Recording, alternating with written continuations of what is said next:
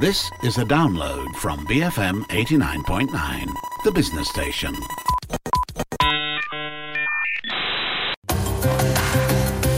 The bigger picture on BFM 89.9, the business station. Good afternoon. This is Front Row under the MCO, and I'm Sharmila Ganesan together with Dashran Johan. So as you may already know, we are shaking things up here at BFM during the movement control order. Don't worry, we're going to continue doing what we do best, and that's keeping you informed with up-to-date, keeping you informed and up-to-date with hot button topics and all the music that you love. But we are also adding on a host of new segments to keep you company while you're at home. So stay safe, stay healthy, and stay tuned from 7:30 a.m. every weekday on BFM 89.9. So on that vein, here on Front Row, we usually bring you the latest arts and culture happenings around town. But with the MCO in effect, all of this has come to a halt. There are, however, a whole bunch of interesting offerings available on various platforms online that we can consume from home. And so you can get your daily dose of culture and entertainment there. And that's what we're going to be bringing you every day for the next couple of weeks from every day at 12:30. You can also tweet us at BFM Radio or WhatsApp us at 018-789-8899 if you want to tell us what you've been consuming, if you have suggestions for us or ideas on things that we can check out, while we're also trying to stay at home. Yep. So now on to the first thing we have for you today. If you're a fan of theatre, then you'll know that the National Theatre in London is considered one of the world's premier theatre institutions. So as part of their efforts during the COVID-19 pandemic, the National Theatre is premiering one play a week on their YouTube channel every Thursday. And this play will be available there for 7 days. Now, these are like award-winning productions. Yep. And generally, you'd either have to have gone to London to watch it live, or they've done a series of National Theatre Live where they've screened them in selected cinemas around the world. Right. And last Thursday, they dropped the comedic play One Man, Two Governors, which stars James Corden from the 2011 staging. And this was from his, correct me if I'm wrong, right? This was from his early stage successes, right? Because I think right now, like the masses, everyone's familiar with James Corden. You know, he has his late night talk show. He also has starred in a lot of movies and voiced animated characters and all that. But I think this play in particular sort of like propelled his career forward, yes. Right? So before that, he was doing a lot of TV work in the UK.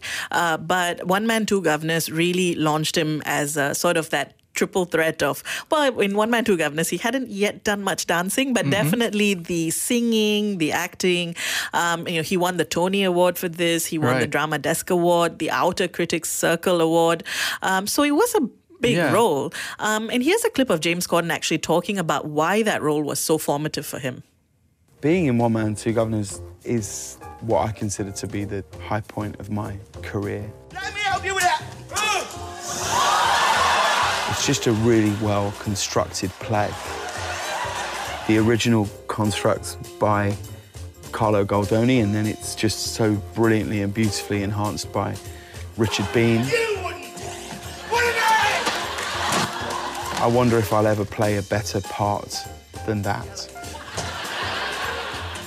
I can almost chart my professional life as anything that happened before One Man, Two Governors and anything that happened after. And any of the things that have happened in my life subsequently are only due to my being in that play. I will always be grateful to it. It will always be mind-blowing to me that was something that I was able to do.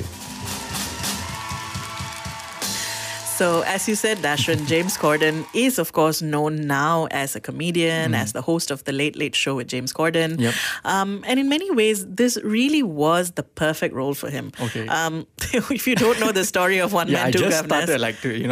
I just started watching the first 30 minutes after you recommended. Yes. And I'm entertained. But what exactly is it about? I am so glad you took my recommendation. It is a play by Richard Bean, and it's actually an adaptation or an English adaptation of an Italian comedy play called Servant of Two Masters back from the 1700s. And this version actually changes the setting to Brighton in the UK in 1963. And the plot is one of those classic cases of identity mix-ups.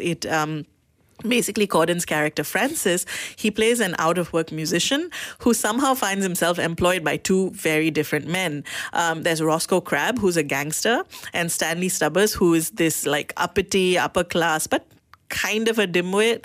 And Francis has to try and keep the two of them from ever meeting so that they don't know that he's actually holding two jobs. Okay. And to add to that complication, and this is where it gets kind of Shakespearean, the gangster Roscoe Crabbe, his employer, is actually his sister Rachel Crabbe in disguise. What? Yes, because the real Roscoe has been murdered by Rachel's boyfriend, who is Stanley Stubbers, What? the other employer that Francis is working for. And let me tell you, this is really just the beginning. Okay. So there's a whole lot of confusion and twists and turns and all that. And yeah, it's really quite something. So yeah, this plot is crazy, right? Like it's I think. Okay, here's what I find fascinating about it, right? Like when you were telling us the story earlier, right? It just sounds like super like Shakespearean, maybe even like convoluted and all that. You know, you can already anticipate like loads of twists and turns and backstabbing and all these sort of things. But it's not a self-serious kind of thing. It's not a self-serious play, right? I would assume, you know, especially like from what I've seen and like looking at like how James Corden is involved and it's probably has its tongue in its cheek the entire time.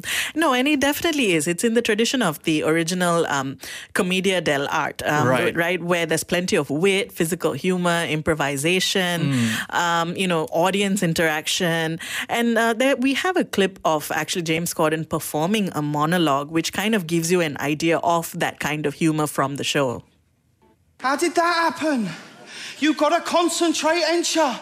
With two jobs. I mean, I can do it as long as I don't get confused. But I do get confused easily. But I don't get confused that easily. Yes, I do. I'm my own worst enemy. Stop being negative. I'm not being negative. I'm being realistic. I'll screw it up. I always do. Who screws it up? You. You're the role model for village idiots everywhere. Me? You're nothing without me. You're the up. Don't you call me a up, you up. You slapped me. Yes, I did, and I'm glad I did because, that hurts. Good, because you started it. Get off. Come here. Get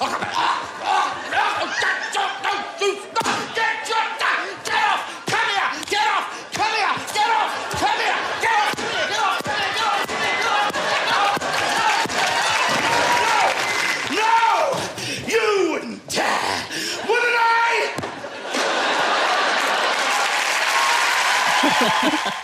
That was really funny. That especially when he says, "What? Get off! Come here! Get off!" and he starts losing his mind. Yeah. And watching it is really just a riot. I can't wait to finish up the whole thing. Yeah.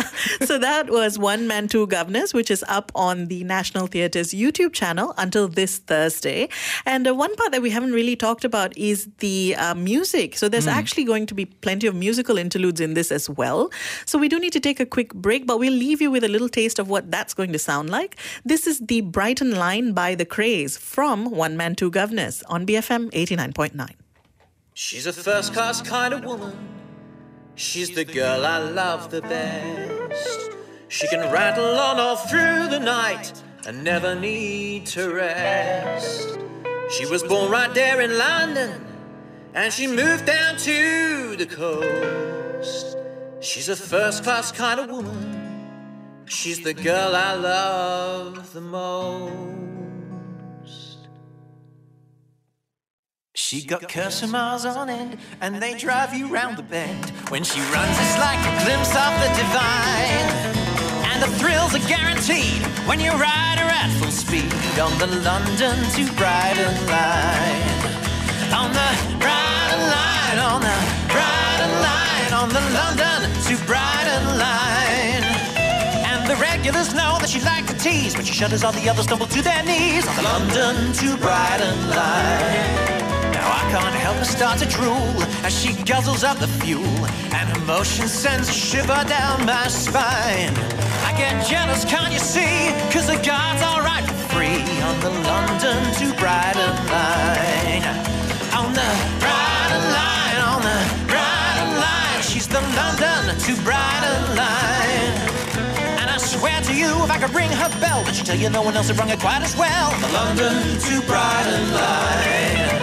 On the Brighton line. She's the Brighton line. On the London to Brighton line. When her wheels all chatter and the engine purrs, well, you never heard a racket that compares to hers. On the London to Brighton line. You can keep your London to St. Leonard's on Sea, cause she's got the carriage that does it for me. On the London to Brighton line.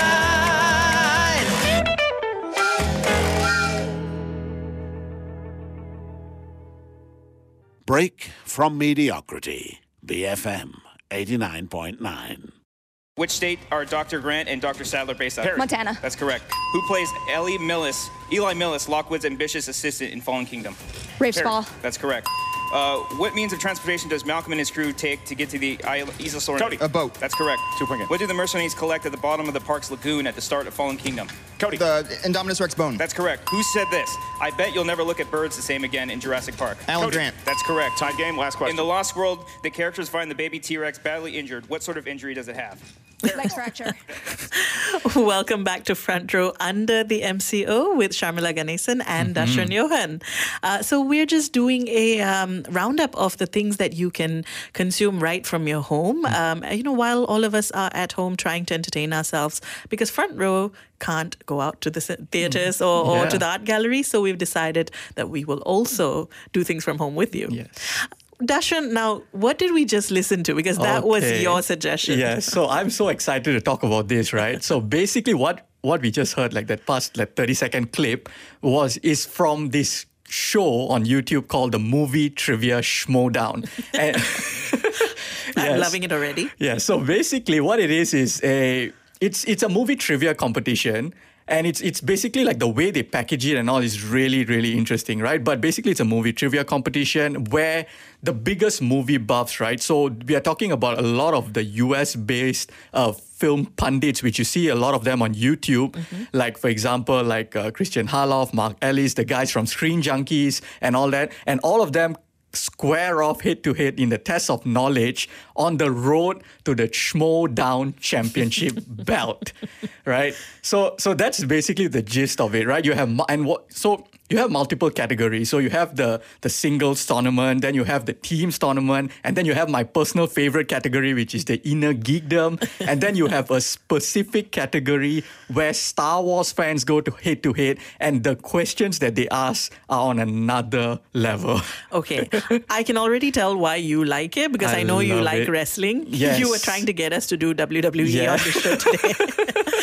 So then you conveniently picked something that actually to me just sounds like wrestling, but with movie trivia. That's actually, you picked up something very interesting, right? Because it is movie trivia. So it's a movie trivia competition. But here's what's really fascinating about it. It is a trivia competition with pro wrestling style storylines. So the competition is real. Like two people compete with each other and they hold up whiteboards depending on the rounds. Different rounds, they have different things to do.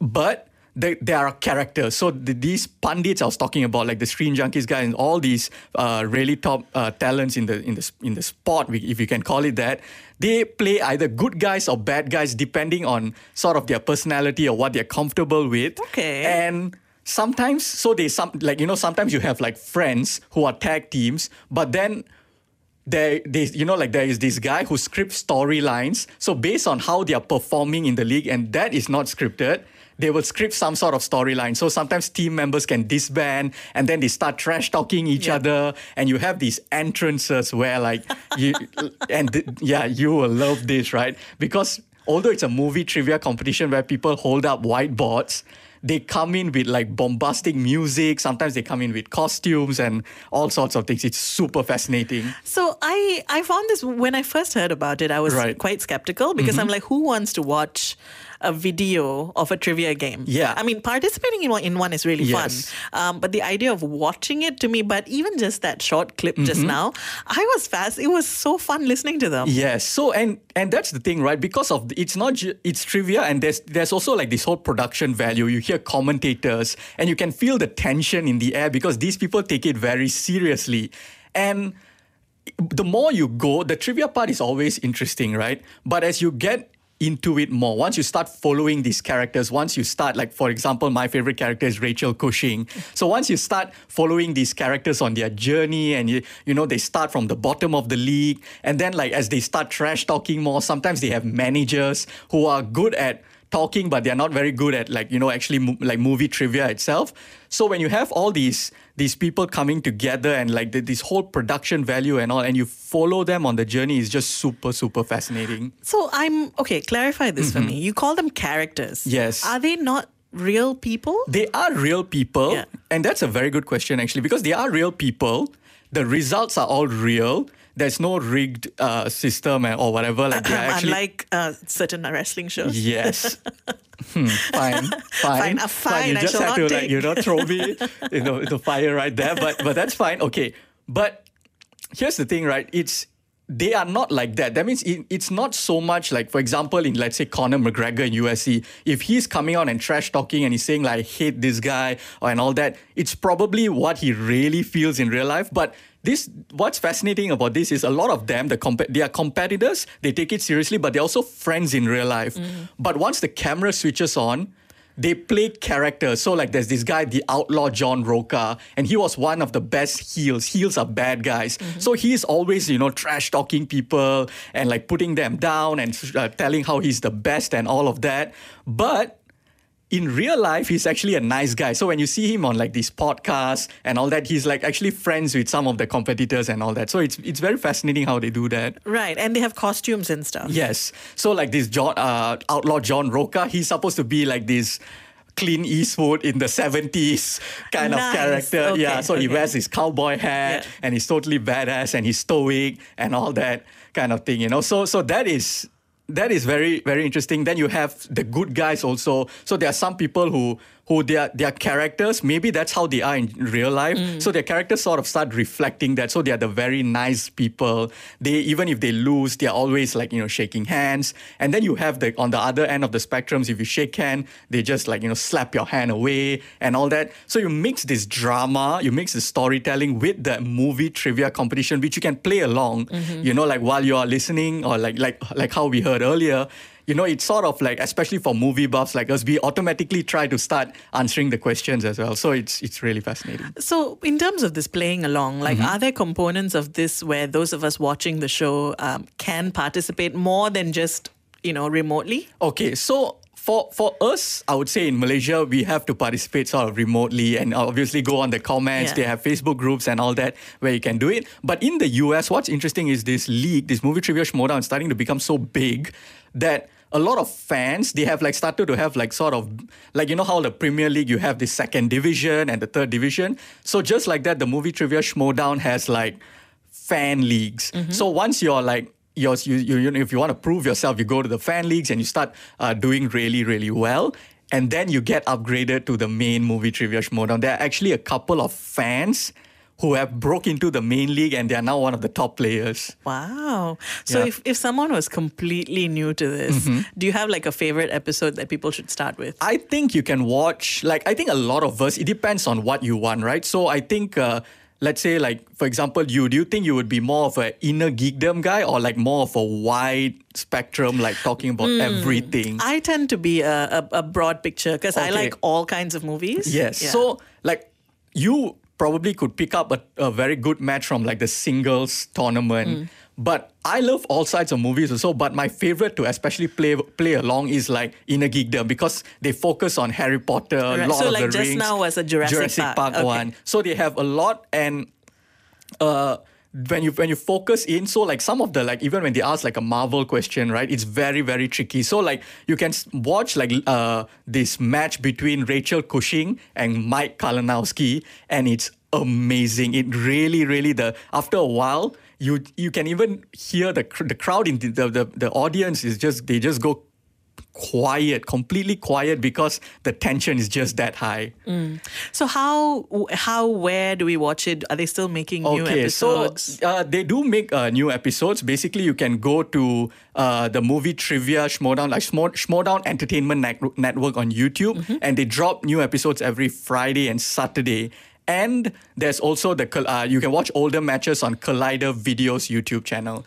Yeah. So that is the, let me see if I can get the name right. So that is the movie trivia Schmodown. Yes, that's if you right. guys are movie fans or just like trivia shows. You can check that out on YouTube. You can also share with us your thoughts. You can tweet us at BFM Radio. You can WhatsApp us at 018-789-8899 if there are things that you'd like to suggest that we should check out and maybe talk about on the show. So that's all the time we have today, but you can look us up on Facebook. We are The Bigger Picture if you'd like to drop us a message there. If you've missed any part of today's show, you can download the podcast on bfm.my, on the BFM app, or on Spotify. We will leave you now with a little bit more from the movie trivia show. This has been Front Row under the MCO BFM 89.9. We asked the challenger first. Are you ready? Ready. Champion, are you ready? I'm ready. Then let's get ready to Schmodown! You can feel the tension in the air right now. Yeah. Maybe that's just the Wi-Fi. This is one of the biggest matches we've seen in a long time. All right, here we go. Question number 1. The MCU. The MCU is the first category. In Captain America, the first Avenger, who plays U.S. Army Colonel Chester Phillips? Oh, we should probably point out that the MCU stands for Marvel Cinematic Universe. Good call. Thank you. 5, 4, 3, 2. Repeat the question. In Captain America, the first Avenger, who plays U.S. Army Colonel Chester Phillips? Using AJT rule early, doing the calculus in their heads. It's fascinating to watch the guinea pig 5 on the wheels 4 in their heads. 3, 2, 1. Mike. Tommy Lee Jones. Yes. Rachel. Tommy Lee Jones. Good start. 1-1. Look at all that gold on the desk. Look at all that gold. Each have a point. Rachel Cushing, great handwriting. Mike Kalinowski, still some work to do. All right. In the category of Star Wars, these are Star Wars movies, and your question is, who stars as Han Solo in the film Solo, A Star Wars Story? And why is there a groan in the crowd? It's a fine movie. It's 5 rounds. It's a fine movie. 5, 4, 3. Remember he met the big dog 2, and they had an adventure? 1. Pens down, and Rachel. Alden Ehrenreich. Yep, and Mike. Alden Ehrenreich. Okay, tie game. All right. Tie game. There we go. All right, next question. Next question is in the realm of DC films. DC. In Batman and Robin, what does Mr. Freeze modify into a freeze ray to cover all of Gotham in ice? No groan for that movie? They're gonna attack Solo? 5, 4, 3, 2, 1. Pens down. Mike. The Gotham Observatory. It's incorrect. Rachel. A telescope. Telescope's correct. It is a telescope. Telescope's correct. Uses a telescope as the Do you instrument. want a challenge? I got to give you a 5 count when you challenge now. 5, 4. Nope. Okay.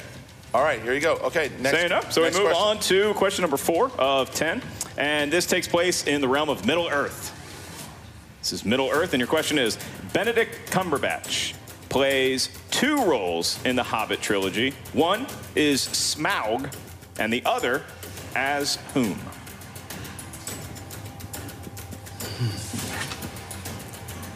Right now, Mike has Fun word to say, Smaug. 5, 4, 3, 2, 1. Pens down, and Rachel. The Necromancer, also known as Sauron. That's correct. I didn't have it. Didn't have it. Rachel going up by 2. Rachel going up by 2 here in this championship match. Thank you for listening to this podcast. To find more great interviews, go to bfm.my or find us on iTunes. BFM 89.9, the business station.